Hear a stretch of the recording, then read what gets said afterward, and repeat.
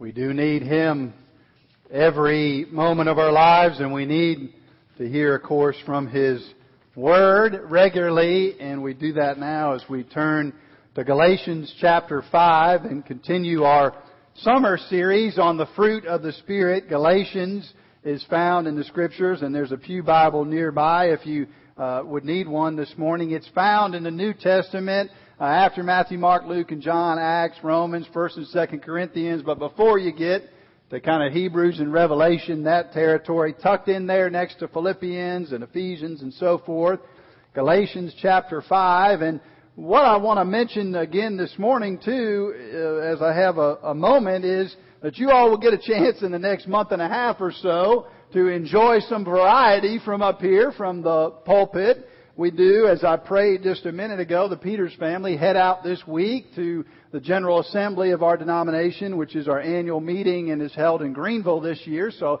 appreciate you all praying for us in our travels and those meetings this week. And then we'll have a little family time after that. In July, I'll be down in Peru with our mission trip team that's headed that way for a couple of Sundays as well. So I know we've got Sam Fielder and Lanier Wood and Tom Franklin and Todd Smith as well lined up to come and share God's Word with us in the coming month and a half at various points, and I know you all will be blessed by that.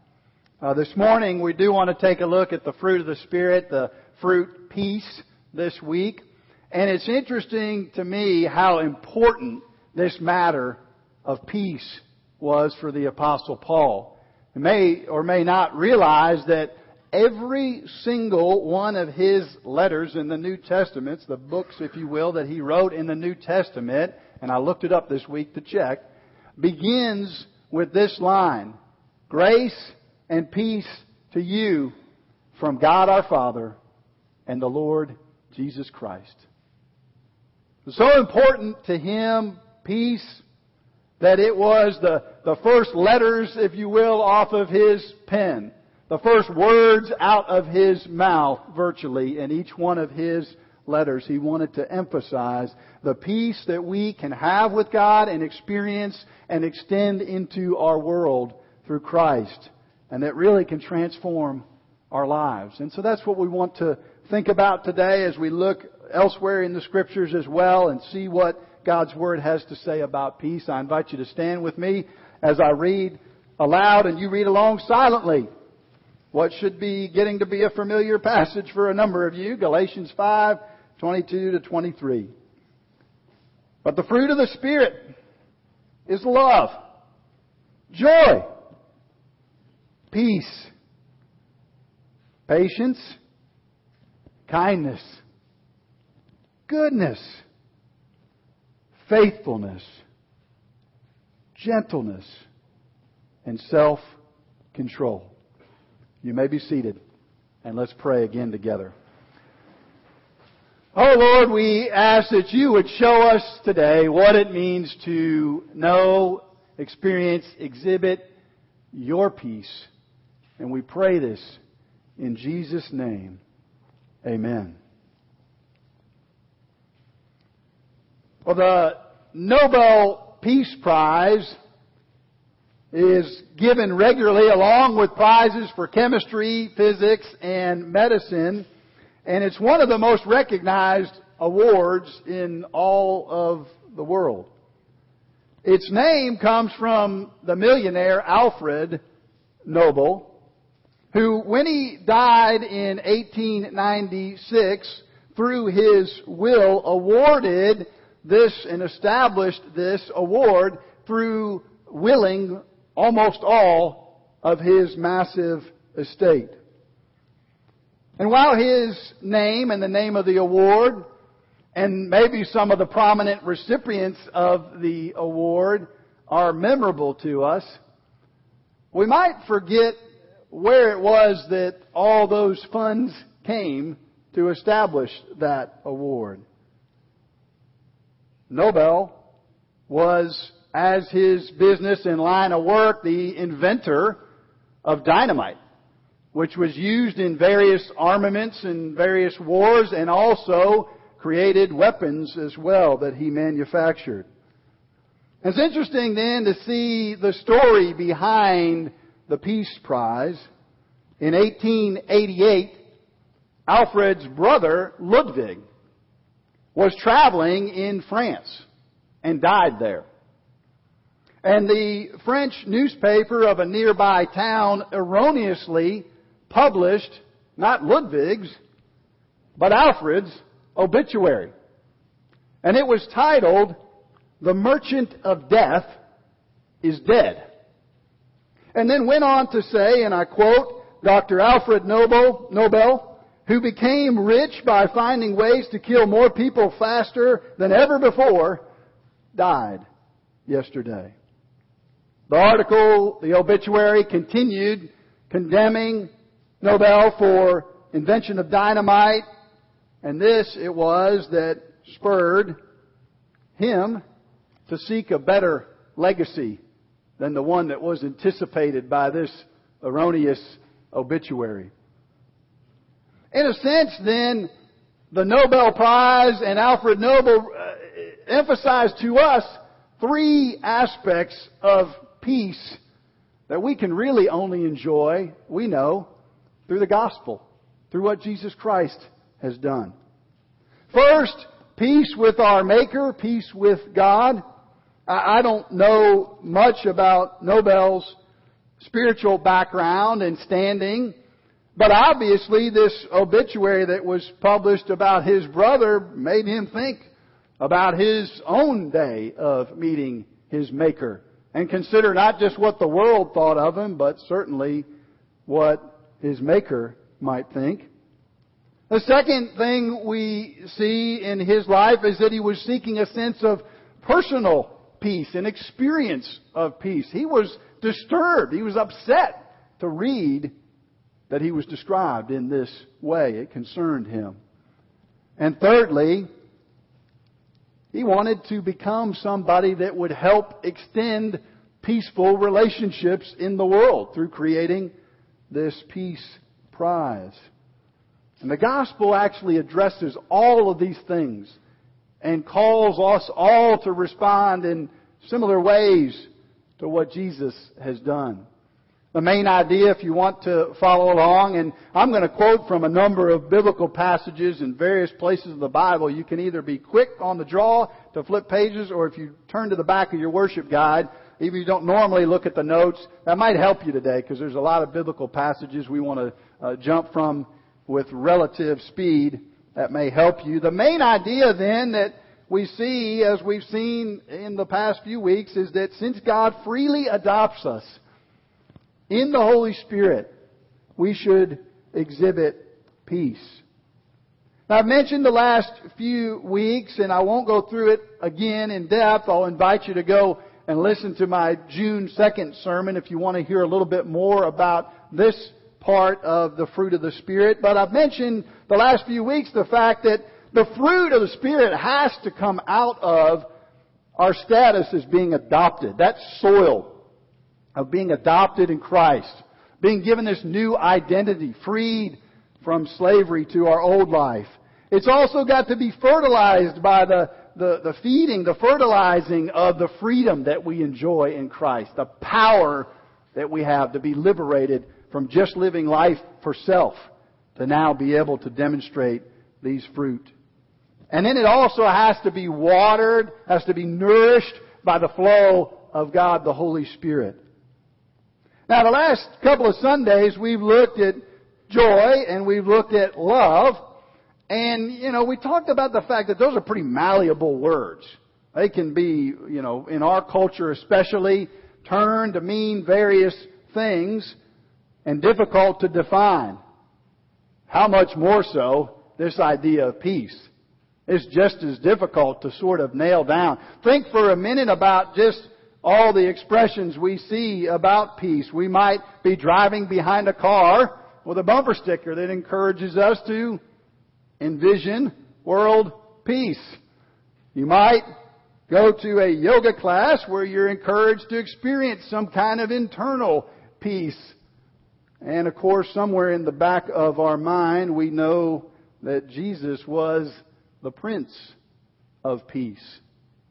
How do we put that together? How do we understand that definition of peace in a biblical sense? That's what we want to look at this morning. And before we dive into these three areas that I've already mentioned, it might help us to get a little bit of background from the Old Testament and see what we learned there about peace and also actually about war. It's interesting that peace was considered in the Scriptures a real worthy national pursuit for that emerging theocratic nation state of Israel. In Judges 3, 5, and 8 in particular, the peace that the folks enjoyed when the wars had subsided was considered an idyllic state for them. A special blessing to be able to enjoy. And conversely, when they would turn away from the Lord and not humble themselves before Him, then all of a sudden wars and difficulties would come their way. And then they would once again acknowledge their need, and God would bring peace to them. Psalm 37:11 says, "The meek shall inherit the land and delight themselves in abundant peace."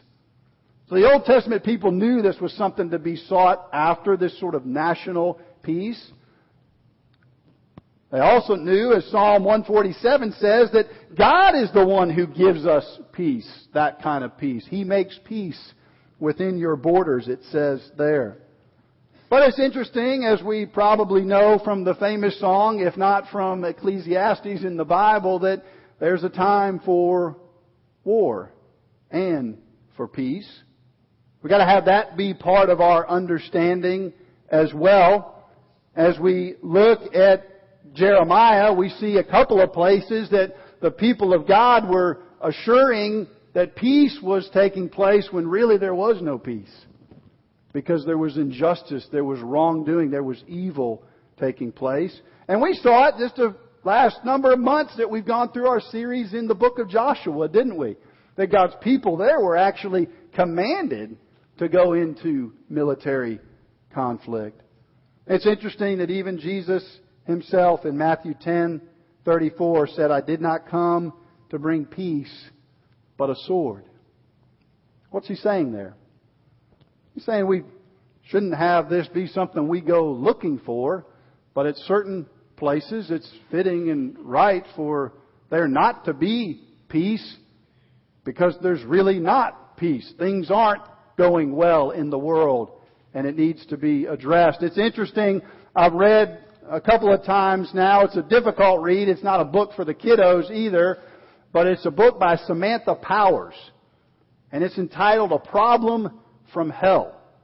A Problem from Hell. And she goes through, in just the 20th century alone, the 7 times that the nations of the world, including our own in most of these cases, stood by and watched and said, "Peace, peace," when there wasn't any peace. Nazi Germany, Stalin's execution of many people, those are familiar to us, but we might have forgotten Pol Pot's killing fields in Cambodia, Rwanda as well, and Bosnia that are just 20-some years ago, not long in the past. And in the midst of the political football of Iraq, we might forget that Saddam did execute 200,000 of his own citizens. And I say that just to say that we need to be careful when we talk about peace, that we understand what we're talking about. That we say peace, peace, when there really is peace. And the Scriptures give us some direction in that. Well, that kind of global perspective in mind, now let's zoom in and see what the Scriptures say about you and I today and how we can have peace with God, experience that peace, and extend that peace to others. The first thing we see that's just phenomenal, it's just fantastic, is that we can enjoy peace with our Maker, with the one who made us. And that's objective. It's not just something we feel. It's objective. It's a reality out there that comes, as we know, if we've read the Scriptures, through trusting in Christ, receiving what He's done for us, and thereby being reconciled to God.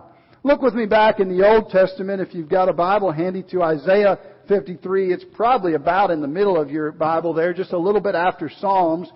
Isaiah 53, passage that's fairly well known about Jesus, the suffering servant who would come and save us, and was written hundreds of years before Jesus ever came into the world. And so it's amazing the description given here of what Jesus does for us. Look at Isaiah 53, beginning in verse 4. It says, "Surely He," talking about this suffering servant Jesus, "has borne our griefs and carried our sorrows. Yet we esteemed Him stricken, smitten by God, and afflicted. He was wounded for our transgressions, crushed for our iniquities. And upon Him was the chastisement that brought us peace. And with His stripes we are healed. We all like sheep have gone astray. We've turned every one to his own way. The Lord has laid on Him," Jesus, "the iniquity of us all." And then in the New Testament, Romans, just a couple of books in the Bible before our Galatians passage, Romans 5 speaks about this peace that we enjoy through Jesus. Gives us a little bit more information. Romans 5 says in verse 1, "Therefore, since we have been justified," that's a word in the Bible for being declared righteous. We've been declared righteous by faith. We have peace with God through our Lord Jesus Christ. And then jumping down to verses 10 and 11 of that chapter. Why, you might ask? Why do I need to have peace with God? I didn't really know that we were at odds, maybe you say. Verse 10 of Romans 5 says, "For if while we were enemies, we were reconciled to God by the death of His Son, much more, now that we are reconciled, shall we be saved by His life. More than that, we also rejoice in God through our Lord Jesus Christ, through whom we've now received reconciliation." Peace. Well, the Bible's saying this is an objective thing that you and I can have in our lives by receiving what Christ has done. But in our natural condition, we aren't at peace with God. And so the question for all of us today, it's not a terribly complicated one, but it's an incredibly important one, is am I at peace with God because of what Jesus has done, having received Him and having come to faith in Him? That's peace with God. Objectively, we can know that it is true. Second thing we see is that we have an opportunity to experience a personal sense, a personal feeling, if you'll call it that. Now, I know that makes us nervous in our church circles a little bit, feelings and so forth. We don't want to be too touchy-feely. But the fact is there's an experience of the Christian life that we enjoy. It's not just cognitive. It's not just a set of beliefs that we adhere to, although it is that. It's not just actions we take. But it's actually something that should and can be sinking into our soul, that can be transforming our life. Proverbs 14:30 speaks to it. "A heart at peace gives life to the body." We all know that. If you're out of sorts, in particular, if like me at various times, you step out of walking in the way that you should with the Lord, and you realize and you confess and you repent and so forth, and you realize all of a sudden, I'm disturbed. I don't have the same sense of peace that I had before, because I know I've been walking out of step with Him. But instead, when we have that peace and we're enjoying it, it gives life to the body. We're energized. We're strengthened to seek Him, to love others, to do the things He calls us to do. Where does that peace come from? The Bible says it comes through Jesus. Just like the objective peace comes through Jesus, the subjective does as well, that experience. John 14:27. What a great verse. Other than the Galatians passage, fruit of the Spirit, if you could take away one that you kind of meditate on and think on this week, John 14:27. "Peace I leave with you. My peace I give you. My peace I give you."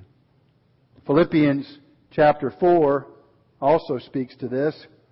It says, starting in verse 6, do not be anxious about anything.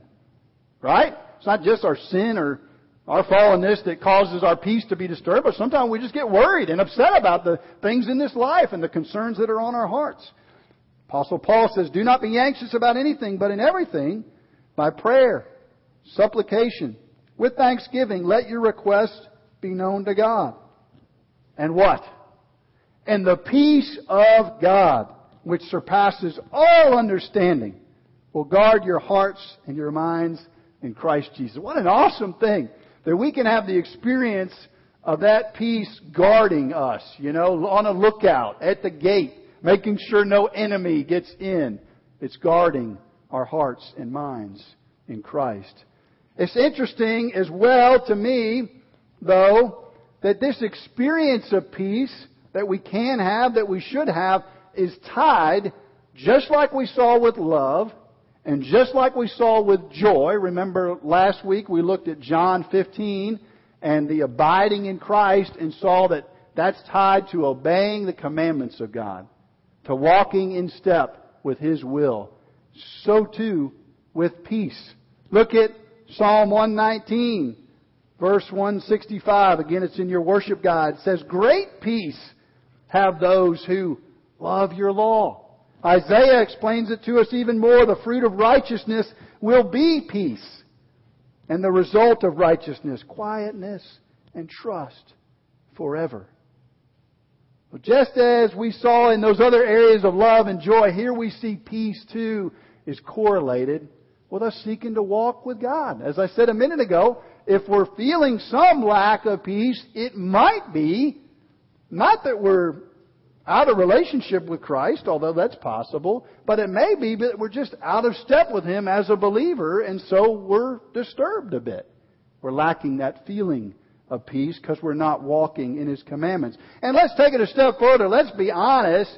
The lifestyles of the rich and famous are kind of luring us on this one, aren't they?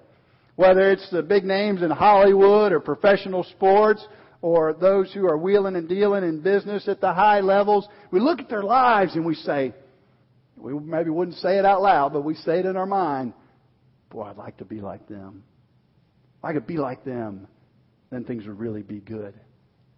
Do you ever read what's going on in the lives of those folks? What a charade it is. The brokenness, the addiction, the divorce, you name it, that those folks are dealing with. There's no peace there, people. Peace only can be found and experienced in Christ. In Christ. And so the question for us today is, are we experiencing that peace? And there might be some of us here that, the Lord's given us this package of salvation, of the gospel, and it has inside the box peace. But it got, tucked in underneath that tissue paper or something, and we've forgotten to get it out. We didn't know it was in there. And so God wants to give us a daily sense of peace, but we're not enjoying it because we haven't got it out of there. Or as we saw in Philippians, maybe we're not praying and bringing our burdens to the Lord, and so it's not getting out of the box somehow into our lives. The reverse can be true, though, too. It can be true that we might have a sense of peace in our life that's actually false. Because if our peace isn't built on the fact that we have put our trust in Jesus Christ, have received Him and His salvation, then it's actually not a real peace, the Bible says. Last thing we see in these verses is that we have a great opportunity, because we've got this objective peace, because we begin to experience that peace, to be extending that out into the world as peacemakers. Bunch of verses speak to this. Matthew 5, right in the middle of Jesus' Beatitudes. Blessed are the peacemakers, for they shall be called the sons of God. James 3:18, peacemakers who sow in peace, who toss out seeds of peace in the world around, will raise a harvest of righteousness. Psalm 37:37, there's a future for the man of peace. There's a person, there's a way of living that you're described as a man of peace. And then Proverbs 12:20, I like this one. Deceit is in the heart of those who devise evil, but those who plan peace have joy. What's this saying? It's saying we should have some intentionality about trying to export this peace out of our lives and into the world around us. Having experienced it, having come to know it through Jesus. Colossians chapter 3 tells us how this comes to us through Christ. I'll read it. You don't even necessarily need to turn there. But Colossians chapter 3, beginning in verse 12. It sounds a little bit like our Galatians passage about the fruit of the Spirit. It says, "Put on then, as God's chosen one, holy and beloved, compassion, kindness, humility, meekness, and patience, bearing with one another. And if anyone has a complaint against one another, forgiving each other as the Lord has forgiven you. So you also must forgive.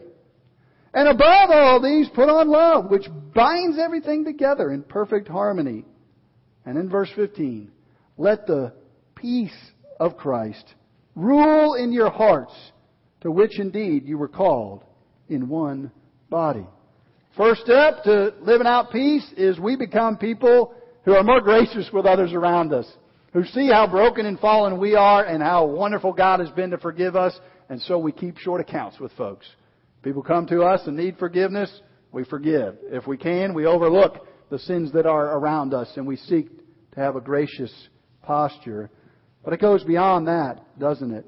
One other passage I'll read for us, and I think this will be our last one to read for today in our tour through the Bible here. Y'all are hanging with me really well.